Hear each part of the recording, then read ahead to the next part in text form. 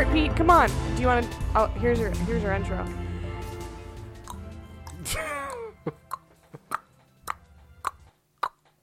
Pete's here. Oh wow.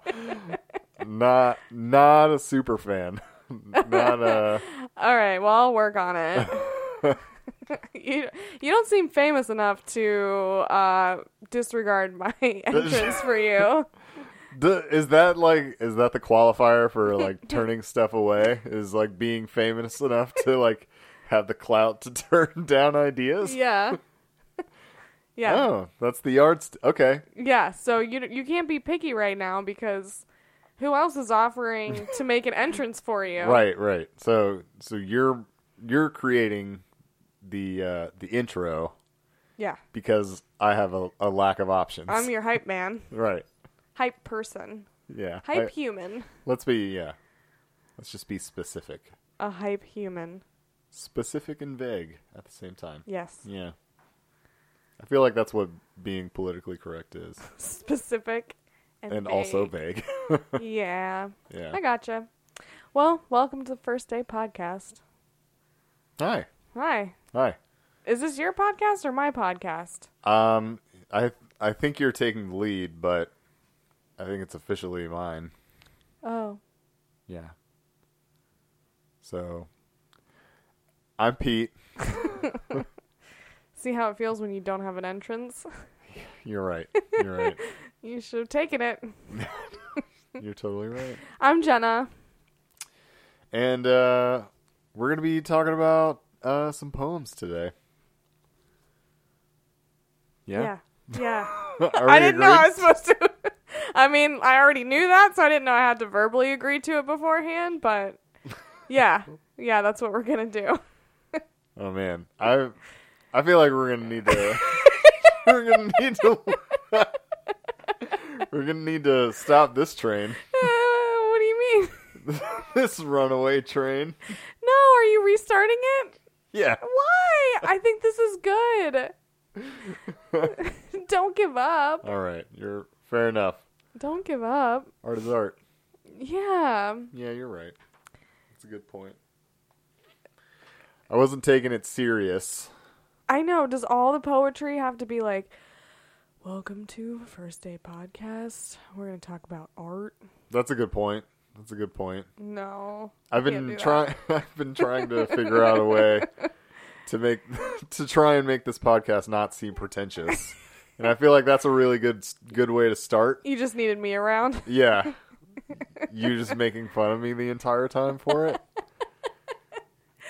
Oh, yeah. I feel like that's what every artist needs. Like, every artist needs somebody that's just constantly knocking them down a peg.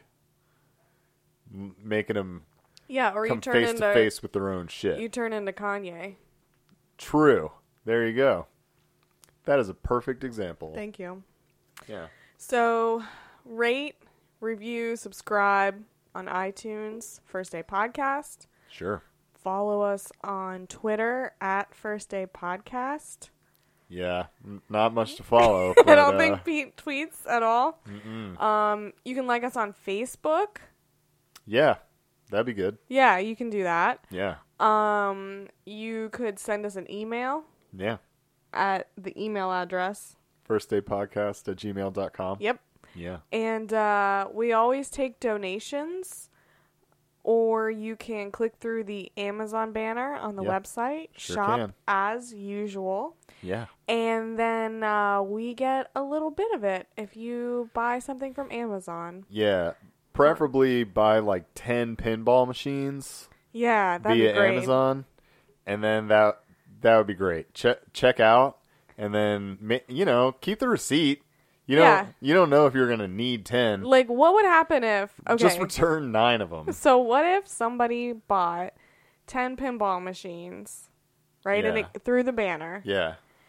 And Amazon was like, okay, you get however much. Yeah. And then they return all the pinball machines. I wonder if any other podcasters like figured out this trick. Tell your listeners to buy tons of stuff and then just return and it. then just return it. Yeah. Well, there's probably a thing like it's. I'm sure they've thought of something. If it gets returned. If podcasters are trying to pull like consumer fraud or whatever. Yeah. Well. Okay, Pete. So, do you have a poem? This we might actually cut around. We might want to just the legal stuff. Yeah. Where we work up our scheme. We'll keep that out maybe. Pulling a cyber heist. Did you write a poem to read to us? I did. Oh, great. I did. Would you like to share? Yeah, well, I came up with the theme for today's episode just now. Okay. When I was going through some of the pieces that I sent you that I forgot that I sent you, so I don't even know which ones you've actually seen. But then I got to thinking, playing Mass Effect Andromeda right now, and I was inspired a lot by just the visuals of outer space when I was writing the first few pieces of the new book. So I have a couple space ones for you guys today. So the theme is space? Pretty much, yeah. Yeah, on Pluto. Oh, okay, I'm ready. I like this one. I'm just going to say that out of the gate. That puts a lot of pressure on me to also like it. It doesn't. Just one guy's opinion, but I had a lot of fun writing it. So reflecting on Pluto. Sometimes I think of Pluto, the dwarf planet at the edge of our solar system. I see how he has been trained by the human race. Oh, shit. This we're going to have to, yeah. Can't see. Pause. Good job. Sometimes I think of Pluto, the dwarf planet at the edge of our solar system. I see how he has been treated by the human race. It is a cold, harsh world, but no harsher than the opinions of this planet. Imagine becoming a planet and feeling that weight and that pressure. Billions of years before we started qualifying things, before we ruined life. Pluto was filled with frozen ravines and stark vistas. He was everything moving along, as perfect synchronization as Jupiter, as Venus, and Mercury. He was alone, but in good company, in a community of other planets, supporting life, or at least an atmosphere. The sun would shine on all of them equally. We came on the scene and gave him a name. He was named after the god of the underworld. It was a dirty job, but someone had to do it. Sometimes I believe that Pluto was most respected of all, watching over the whole system, making sure to observe the other planets if they died. And then we stripped him of his title, but not his name. He wasn't considered anything. No god, no planet. A giant floating mass, large enough to support his own gravitational pull. Yet we deemed him insignificant. Humanity has a way of supporting an idea, changing it, and then changing it again. Evolution warrants this in evaluating things that gain worth. The unseen effect is the removal of value from things that were once wonderful. We did to Pluto the same thing that we did to Napoleon. Loved it as part of our universe as long as it was useful, and then exiled him as his use diminished. Sent him the farthest reaches of our memories. The idea of something as large as a planet being totally insignificant shocks me. I can only imagine being literally everything and then reduced to nothing. Sometimes I think of Pluto as a way to remember to define myself. Spend less time being defined. The only value in this universe is the value I give to myself. Wow. That was a very sociological poem. Word? Yeah. Yeah. Because it's like Pluto stays the same, Yeah. but how we interpret Pluto and how we understand Pluto changes. Yeah. We label Pluto differently. Right. But Pluto has stayed the same. Yeah. It's just all one big social construction. Yeah. It always, you know, it always sort of struck me, the idea of humanizing an inanimate object, you know.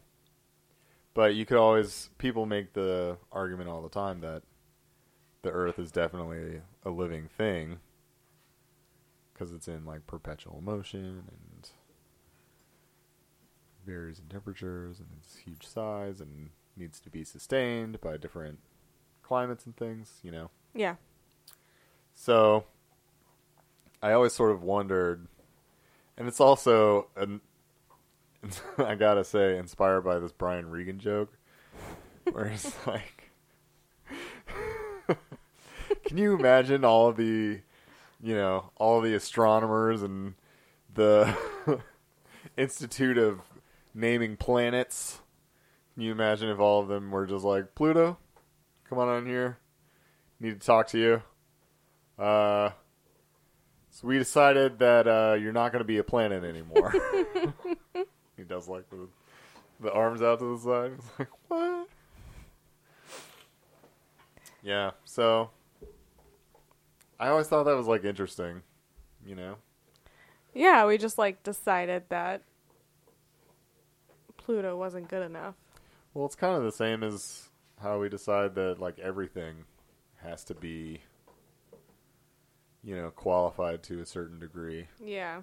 Like everything is more and less significant based on, you know, whatever society deems at the time. Right, it's all just fleeting because it'll change. Yeah. Yeah. So why do you think of Pluto as a he? that's an interesting question. I don't really have a good answer for it. Is it because you hate women? No, it was more because... You answered that so seriously. So No. earnestly. No, it's not that. I thought that for a minute, but then I realized that that's not what's driving it. I express my woman hate in different areas in my life. You can see the rage in all the yellow. Right. It's because I hate mustard. Grace and Frankie, y'all. Mm-hmm. Catch up if you're not caught up. No, I think it was mostly just to keep it gender specific, considering that's who the god was. Pluto wasn't a goddess. That's a fair point. Yeah. So I kind of just went based on that. Like if I wrote one about Venus, I'm assuming I would have called it her. I know, but like I just have to say, we're like making these assumptions about gods and goddesses, and like that's all just one big social construction too. So I mean, yeah. Yeah. However, these aren't like active religions anymore. You know that, right? What? These gods? What? What? Yeah, we can't really go down this road. I know. We have to talk about poetry. I'm just saying, if I were implying anything with religious undertones, maybe I would choose one that's that's still practiced. There might be some people. Ooh, that's interesting. Hey, write us in at Oh my God, firstdaypodcast please. @gmail.com. If you worship... If you still believe in the gods Pluto and Venus, and Now, are they Greek I think gods they're Roman. or Roman gods? See, that's where I don't know the difference. Yeah. Roman are all of the planets, and they're basically the Greeks, just different names. Ugh, yeah, we'll do this another day. Yeah. I got sidetracked with Pluto, but I think that it's kind of, I can't decide if that poem makes me sad or not. Like, it kind of does, but then I also think that, okay, like, Pluto doesn't know Right. that we have That's an interesting changed its meaning. point. Yeah. Like, Pluto doesn't have to accept that. That's true. So, if It's you kind of up to think Pluto to Yeah, like, choose. because, like I said, Pluto hasn't changed. So, if you're, like, using this, I think it's like a metaphor, right? Yeah. You're so, you gotta lighten up, Pete. I'm just letting you go with it. Yeah. I can't wait. I can't wait to see where it goes. Well, if it's, what I like to call a metaphor. Right. Yeah. that of this, people change their perception of you even when you don't change, then you don't necessarily have to worry about it. Like, Pluto doesn't know that it's not a planet anymore. It's still the same thing that it was before, Yeah. and it continues to exist in the same way. Yeah. So maybe you don't always have to be upset when people changes. I think you got it. Did I figure out your poem? You unlock the puzzle. I'm getting really good at this poetry stuff. You unlock the puzzle to my extended metaphor for that one. Yeah, I mean, you think Pluto gives a shit whether we think it's a planet or not? Exactly. It's like This is much more eloquent. I was it's working it out as you were. billions of light years away. Yeah, like it doesn't. know? Like we're so insignificant to Pluto Right. that Pluto doesn't care. And why doesn't that work in the reverse? Why don't we? And also the fact that we think that we're so right that we can take something Exactly. and change the meaning of it Exactly. when it hasn't changed. What gives us the right to define everything that we Yeah. perceive to know? You're saying it a lot better than me, but we're saying the same thing. Agreed. I'm still working on all these metaphors. Yeah, it's tough, man. They're I don't know. What's your favorite planet? Ooh, interesting. I always thought Jupiter was cool. Yeah. I always thought like having a permanent storm happening in your atmosphere is like badass. Yeah. Yeah. Jupiter does seem like the bad boy of the planets. Right? Yeah. Right? I like Saturn, though, with the Saturn's rings cool, yeah. and all the rings. Jupiter has like 8 moons. Jupiter has 8 or 9. I Yeah. think. Yeah. I think that's kind of cool, too. I agree. Yeah. Sally, what's your favorite planet? Oh yeah, Sally's with us for the first time, I think. Making her podcasting debut. She's pretty quiet, so. But yeah. Charlie's gnawing, so that's what that is. Sorry, folks. Sally's just sitting there, being chill. Yeah. So I have one more. Do you have another poem for us that you'd like to share? I do. What's this poem called? This is called Becoming Stars. So it's more about space. Yeah, Sticking with our theme. pretty much, yeah. So Cool. this is my other space one. I have a bunch of space ones, I'm pretty sure. I was definitely on a tear with the space stuff when I was writing a while ago. So Okay, let's hear it. let's do it. Space. Space. Once I felt like I could embrace the stars and dissipate from this planet. Out into the universe as if my ashes were propelled into space. My homage to Hunter Thompson, where I'm blasted through the atmosphere into a space that will indefinitely expand, taking pieces of me with it. I believed that I had crumbled in a way to rebuild. I tore myself apart, ripped down the beams that held my walls together. I exposed myself, laying bare, allowing my body to move for me. Control is an illusion built from convenience. We as people make decisions based on the decisions we are offered. Nothing is more painful than breaking through a third door that I have blasted through a wall. Covered in drywall and rubble, I can look back and see the doors 1 and 2. I hurled myself into this structure and immediately began to decompose. I lost control and I was free. I broke into pieces. I ripped and shivered and made myself small. I turned into what I'd always been afraid of being. Small, insignificant, speaking in vowels. Non-thinking, non-feeling, making repetitious noise that doesn't sound like words. My dream is to take these moments and create an infinite beginning from them. To explode into billions of atoms and dispense into everything. I want to be a part of things without the pressure of being present. Control is where I circle back. Control is inconceivable when you think about it. How many times a day do we think we do things we have to? When I lose the power to make the decisions presented to me, I am free of this desire for control.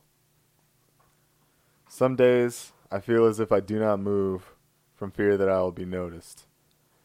Being present is true anxiety. I feel eyes on me, and my lungs seem to collapse. Afraid I will become a spectacle, afraid I will be a part of some natural disaster. Nerves make me crave to be anonymous. I'd rather be removed from life than live in a world where everyone can watch me decompose. Dispose of me in the stars like Hunter. Give me the illusion that people can see me only in the sky from afar.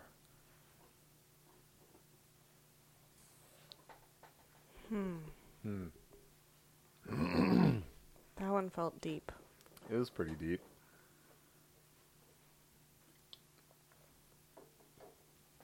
So what do you think inspired this poem for you? Okay, so Quake is the second book, and I really wanted to suss out a lot of the seizure feelings, you know, because it's something that I spent a lot of time with and a lot of time like dealing with, and then when you sort of tally it all up and figure out just how much you've sort of invested in, like, I don't know, being comfortable with that being a part of my life, right? So you spend a lot of time getting tests and going to doctors and all of this stuff, but you don't really like think about how you feel when you're actually like sort of giving up that control in the moment, you know?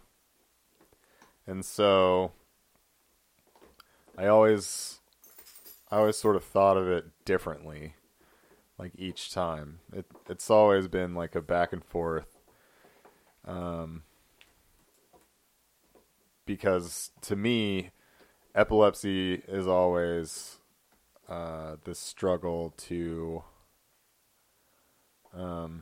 stay sort of like taut and tense so, so I don't like lose control and, have a seizure or whatever. I don't like it's not like a thing that I really do. It's more like a nervous tick, Yeah. Like Yeah. I like to stay planted. Sometimes I get really like anxious in crowds and social situations because like the more people that are around, if like something happens, the weirder it would be, Right. And so I don't know. Sometimes I just think about a lot of different things when I sort of reflect on those few experiences that I had, Yeah, that's really interesting because it feels like there's like two sides to it Yeah. where it's this loss of control, Yeah. but there's kind of like this, like when you were reading about like the stars exploding and then like being worried about being small and insignificant, but there's Yeah. sort of this power in that Yeah. of like letting go and like accepting what is. Like there's a lot of power that comes with that. Yeah. Yeah. Yeah, I always thought that that taking control of it with like day-to-day stuff was what really like helped me out a lot. To move forward. Yeah. Yeah. I mean, practically that was true. But what really ended up, I think, making me accept it and sort of deal with it and live with it and, now I would even say like succeed with it is actually writing this book. Yeah. To be honest, like a lot of the things that I touch on in the book are just things that it's like hard to say, like can you imagine what your stream of consciousness is when your brain is literally being scrambled? Right. Yeah. And you just want to like put some feeling to it so you can kind of understand it, at least from my perspective, and then move on. So that's something that I've always really wanted to share, and hopefully I'll get a lot of chances in this lifetime. How much control you take back when you start taking control of your treatment and your life and Yeah. you know And like you were saying, even just the way that you approach yeah how you think about it. yeah I think the spiritual healing part is just as important as like the physical healing part, and It takes longer usually. oh man, I feel like it's always the longest part.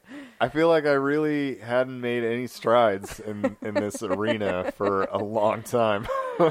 Well, it's like the last thing that you can really, Yeah, I guess so. you got to get the physical under control. It's a good point. And then you can work on those other layers.